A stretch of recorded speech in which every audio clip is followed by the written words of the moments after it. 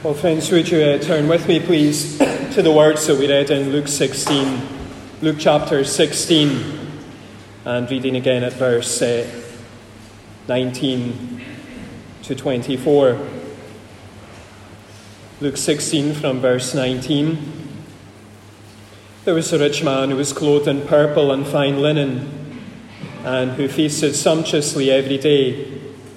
And at his gate was laid a poor man named Lazarus, covered with sores, who desired to be fed with what fell from the rich man's table. Moreover, even the dogs came and licked his sores. The poor man died and was carried by the angels to Abram's side. The rich man also died and was buried. And in Hades, being in torment, he lifted up his eyes and saw Abram far off and Lazarus at his side. And he called out, Father Abraham, have mercy on me, and send Lazarus to dip the end of his finger in water and cool my tongue, for I am in anguish in this flame. As children, we probably all grew up hearing or reading stories where the central focus, the central characters, ended up living happily ever after. I think my first exposure to this was the story Beauty and the Beast, not the Disney version, but an old Ladybird children's book. And in the book, Beauty ends up expressing her love for the Beast, and the witch's enchantment that has rendered him a beast is broken, and he turns into a handsome prince. They get married and they all live happily ever after. Jesus, the master storyteller, doesn't always close his stories with the words, and they all lived happily ever after. In fact, sometimes he does the complete opposite. And this morning, as I said a little earlier, we are continuing our sermon series on stories that Jesus told, and we're looking now at this very solemn story, the parable of the rich man and Lazarus. And we're going to divide the passage under two headings. We're going to look at the contrast, and then we're going to look at the conversation. The contrast and the conversation. First we have the contrast, verses 19 to 24. And here Jesus presents the contrasting fortunes of a rich man and a poor man.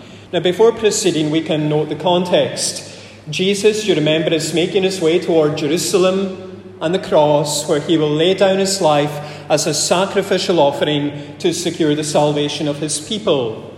And he's just spoken to his disciples, his followers, as well as to the Pharisees, the religious conservatives, about living shrewdly, living wisely, living in the present, but in light of the future. He has been urging them to remember that what they do in this life will have implications and will have reverberations in the life to come. And he now tells a story about two men and their contrasting fortunes. We can begin by looking at their contrasting fortunes in life, verses 19 to 21.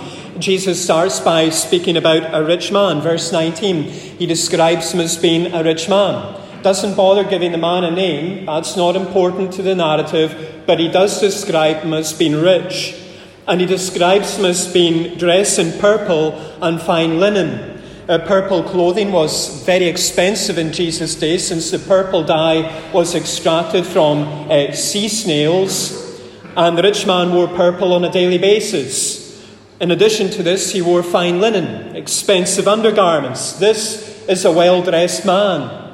And Jesus describes him as feasting sumptuously every day. The staple diet of most Jews in the first century consisted of bread, vegetables, soup, maybe some fish.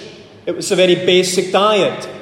This rich man is different. He feasts every day. He's a man who enjoys the good life. So he's not just a well-dressed man, he's a well-fed man. And then Jesus speaks about a poor man, verses 20 and 21. He describes him as being a poor man. But he's given a name. He's given the name Lazarus, which means God helps. And day by day he is laid, literally thrown at the gate of the rich man.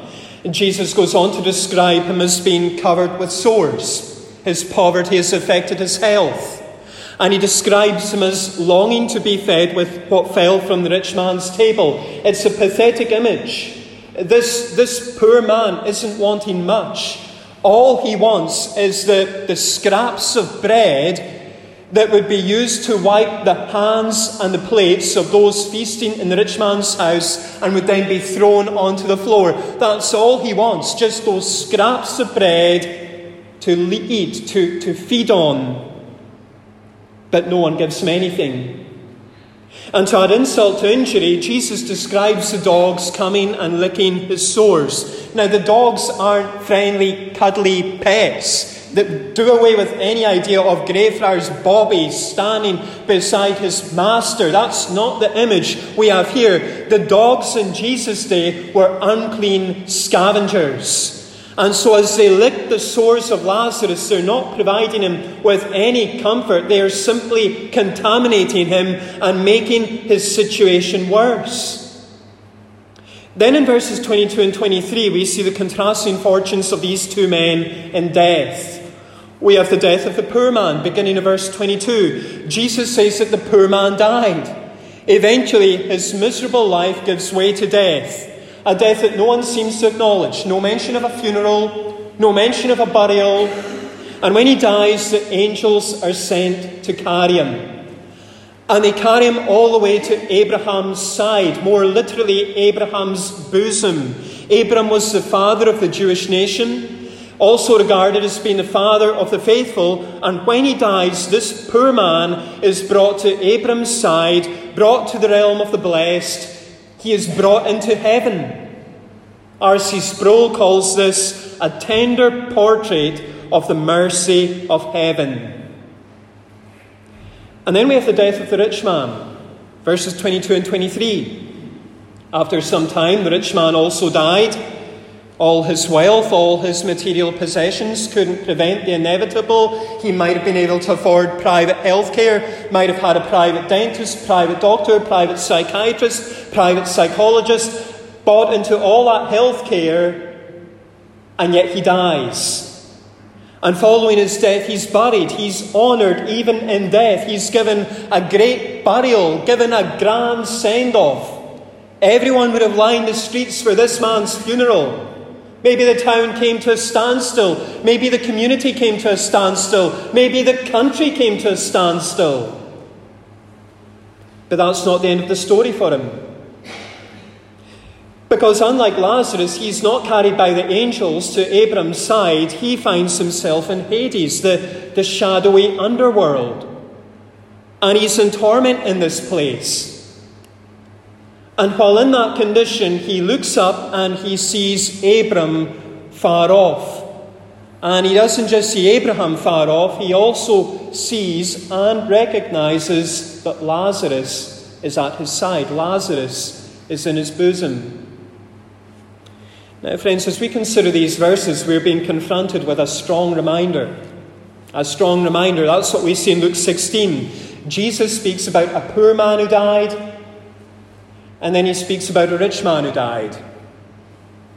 Jesus is giving a strong reminder that every single person, whoever they are, whatever their status, whatever their circumstance, every single person will die. It's a strong reminder. And it's important for us to reflect on. Brownlow North was a 19th century evangelist who saw a great awakening in Belfast as he conducted a series of open-air services. Many of the sermons that he preached were based on this particular parable, and in one sermon he said this: Satan, if he can possibly hinder it, will never let a man remember that he must die. Nevertheless, unless the Lord Jesus comes first, you, whoever you are, will one day certainly die. It may be today or it may be not for years, but sooner or later, as men said of the rich man and Lazarus, so they will be one day saying of you, he is dead. He is dead. How often have you said it of others? You have said it of young as well as of old, of the apparently healthy as well as of the infirm and sick, of those not only that you thought likely to die, but of those you thought most unlikely to die, of those you thought as little likely to die as you do yourself this minute. These all died when you did not expect it. And so when you do not expect it, perhaps you also will die. At all events, you will die. It is appointed unto man once to die. As you have said so often of others, so others will one day say of you, he is dead.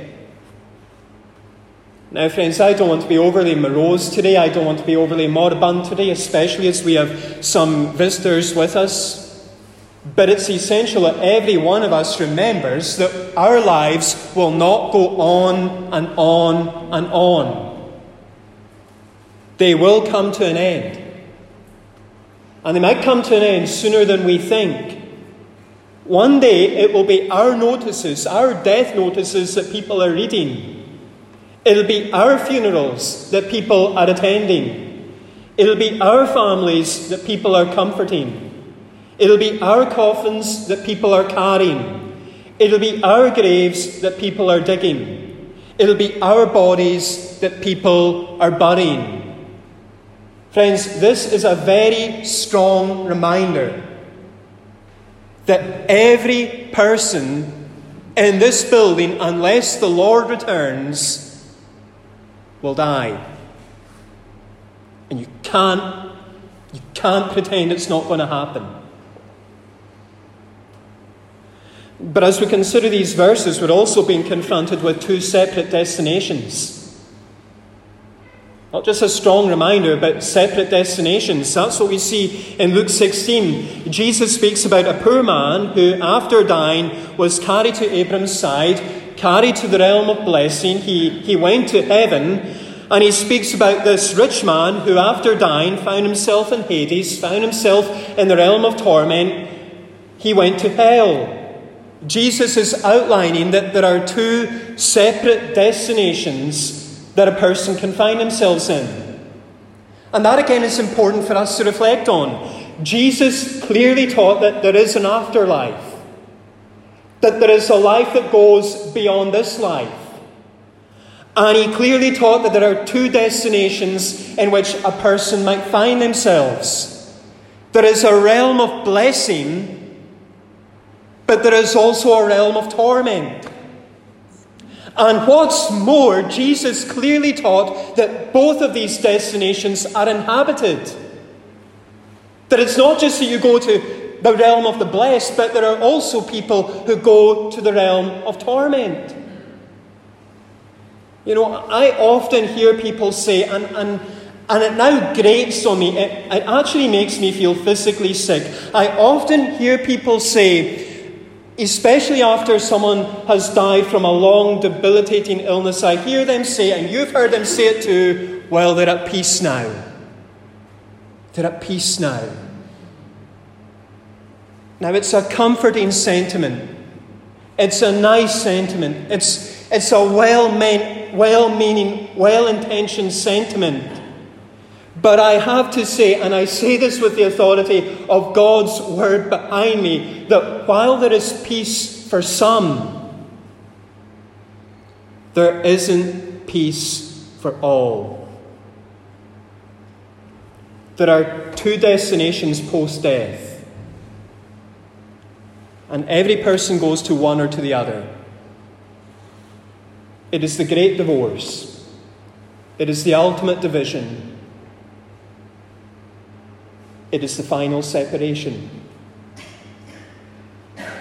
So there you have the contrast.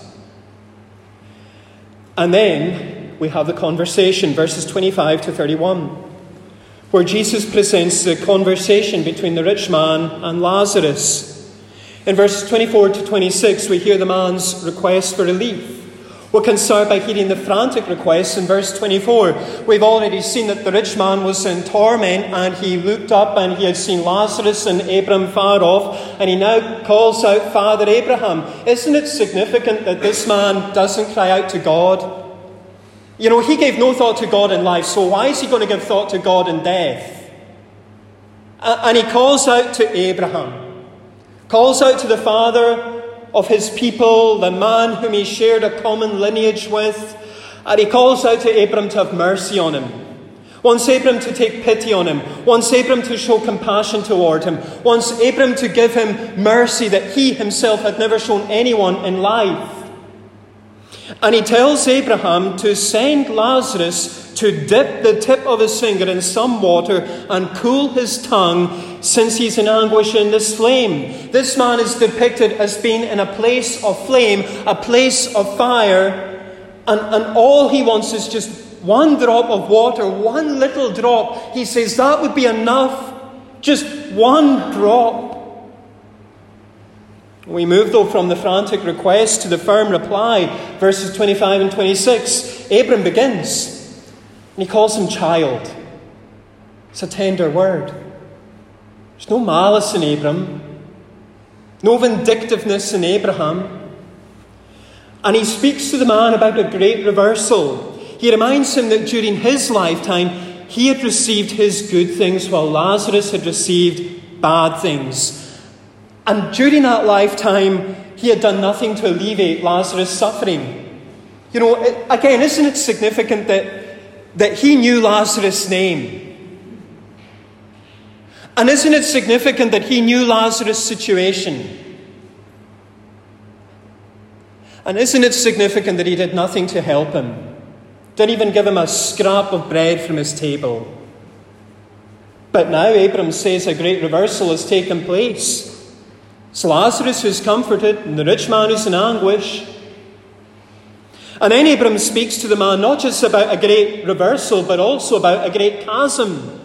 He tells him that a great chasm, an unbridgeable abyss, has been fixed. And the result of this is that no one may pass from the realm of blessing into the realm of torment. But not only that, no one may pass from the realm of torment into the realm of blessing. It is an unbridgeable great chasm. Then in verses 27 to 31, we hear the man's request for his brothers. We can start by hearing his fearful request, verses 27 and 28. He doesn't argue the point with Abram, but he does make another appeal. And he begs him to send Lazarus to his father's house. Isn't it interesting that even in death, even in the realm of torment, even in Hades, even in hell, he still thinks that Lazarus is his lackey. Even in that place of torment, he still demeans Lazarus and thinks that Lazarus should be his little errand boy, doing what he wants Lazarus to do. It's clear that this horrid, awful place of torment has no positive, improving influence on this man whatsoever. In fact, we might say he's just getting worse and worse. And he begs Abram to send Lazarus to his father's house to warn his 5 brothers so that they do not come to the place of torment. He recognizes that it's too late for him. Sentence is passed. Situation's irreversible. Too late for him. But it's not too late for his brothers. And he wants Lazarus to then be sent on a mission trip, an evangelism trip, an outreach trip to his brothers. And we move from that fearful request to the final reply in verses 29 to 31. Abram is very matter of fact as he tells the man that his brothers have Moses and the prophets and they should hear them. These brothers have the scriptures. They have the revelation that God had given through Moses, given through the prophets. His brothers have the word that God had spoken concerning judgment, concerning salvation. His brothers have the divine revelation that would tell him about the importance of living in the present in light of the future. They have the word that would have said to them, you must repent, you must turn away from your present course of action, and you must turn to God. They have that revelation. But the man's unwilling to accept now what Abraham's saying. Look at what he says. No, Father Abraham. And he informs him that if someone returns to his brothers from the dead, then and only then will they repent. Then and only then will they believe. If someone such as Lazarus would come to them from beyond the grave, then they'd believe. Then they'd be convinced of the seriousness of the matter. If Lazarus was to appear before them, They would say there is indeed a heaven to gain. There is indeed a hell to shun, because we saw this man die. And there he is standing before us, telling us about life post-death. And upon hearing this, Abram gives a final word. He assures this man that if his brothers are currently refusing to listen to God's revelation through Moses and the prophets, they will not be convinced even if someone should rise and return from the grave, the dead. And it's almost as if in telling this story, Jesus is anticipating the response to his own resurrection from the dead. You see, yes, Jesus knows that he is going to the cross, but he also knows that after the cross, he will rise from the dead. And he knows that not even his resurrection from the dead will be enough to convince people of God's judgment and God's salvation. Now, friends, as we consider these verses, we're being confronted with a solemn pronouncement. Solemn pronouncement. That's what we see in Luke 16. Jesus speaks about this great chasm that makes it impossible for a person to cross from the realm of blessing into the realm of torment. Furthermore, he says that this great chasm makes it impossible to cross from the realm of torment into the realm of blessing. It is a solemn pronouncement, and that, friends, is important for us to reflect on. I know a lot of people who, when they sit in a church, or sit in a cinema, or sit in a cafe, or sit in some other public place, they like to know where the exit is. They like to have an escape route mapped out in their heads. Now, according to Jesus, hell is a place where there are no exits. There is no escape route. It is a place where nothing and no one can change, alter, alleviate, reverse a person's situation. There is no probation. There is no parole. The sentence has been passed, and the sentence is final. Phil Ryken writes, hell has no exit. So by the time an unbeliever gets there, it will be too late to be saved. Too late to hear the gospel. Too late to believe in Jesus Christ. Too late to beg for mercy. And too late to avoid the everlasting agony of eternity without God. Too late. And this is why, if you are not a Christian today, my appeal to you to take hold of Jesus is so urgent. Because time is running out. And that time isn't guaranteed. So please, friend, whatever prejudice you might have about church, or even how irritating you might find me personally, please take hold of Jesus today.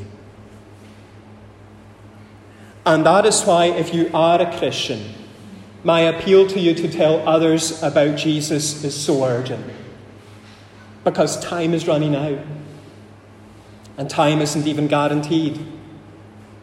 And there are people, you know them, but I don't know them. And there are people maybe, and you know them, and maybe they can't stand me. I'm okay with that. I'm beyond caring what people think of me anymore. But you might have a word that can speak to them. Please do so. But as we consider these verses, we're also being confronted not just with a solemn pronouncement, but with a sufficient revelation. A sufficient revelation, that's what we see in Luke 16. The rich man wants Lazarus to go to his brothers, since he is sure that someone returning from the dead will convince him to repent, will convince him to believe. And Abram says that they have Moses and they have the prophets. And if they don't listen to them, then they will not believe, even if someone should rise from the dead. In other words, they have a sufficient revelation. And again, that is important for us to reflect on. You know, so many people say that they will become Christians. They will become disciples. They will become followers of Jesus. But they need a particular sign. They need a particular sensation. And maybe you're one of those people today. Maybe you're sitting in this building today and you're saying, well, yes, I'd like to become a Christian. I'd like to become a follower of Jesus. But I want a particular sign. Even if there's a rainbow shining out Sandwick Hall this afternoon, that will be a sign for me. Or I want a particular sensation so that when Hugh is speaking the gospel, I might feel a little tickle in my back or a little prick in my ears. And that will be a sign. That will be enough. And Jesus is saying to such a person, you don't need a sign. You don't need a sensation. Because you have the Word of God. You have the Old and New Testaments. You have the Scriptures. You have the Gospel. And according to Jesus, such a revelation is sufficient. It is enough. Indeed, it is more than enough. These Scriptures are all that a person needs in order to avoid the realm of torment and enter the realm of blessing through salvation in Jesus alone.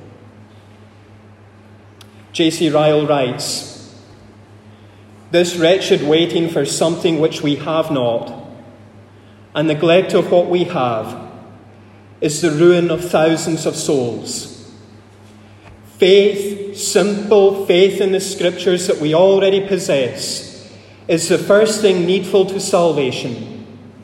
The man who has the Bible and can read it, and yet waits for more evidence before he becomes a dedicated Christian, is only deceiving himself. Except he awakens from his delusion, he will die in his sins. Now, friends, I know these things are very hard to hear. And believe me, they are very hard to preach. In fact, this week I thought, can I not just phone Donnie Rankin and ask Donnie to preach for me? But I hope you've heard them being said in love. The love of an inadequate and insignificant pastor from Allness, who would do anything to see every person in this building receive God's full and free salvation. I said it to Natalie the other week.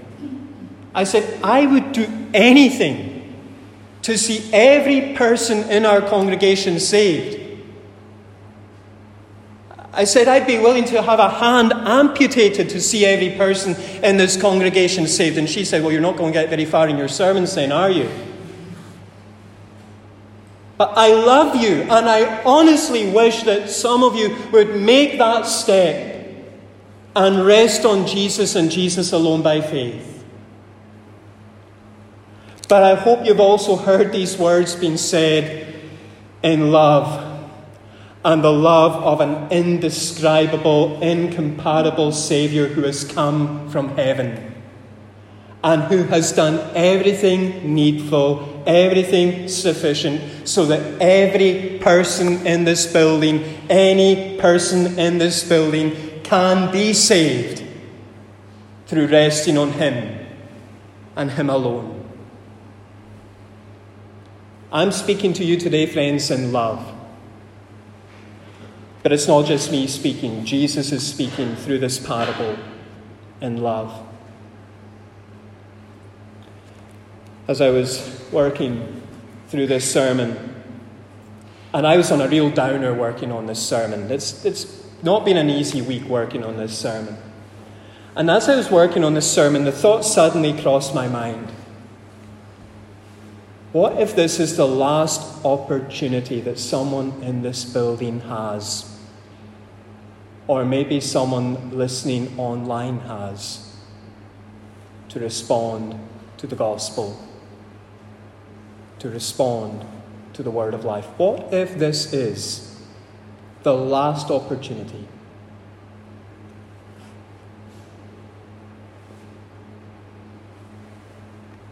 Don't waste it. Let's pray.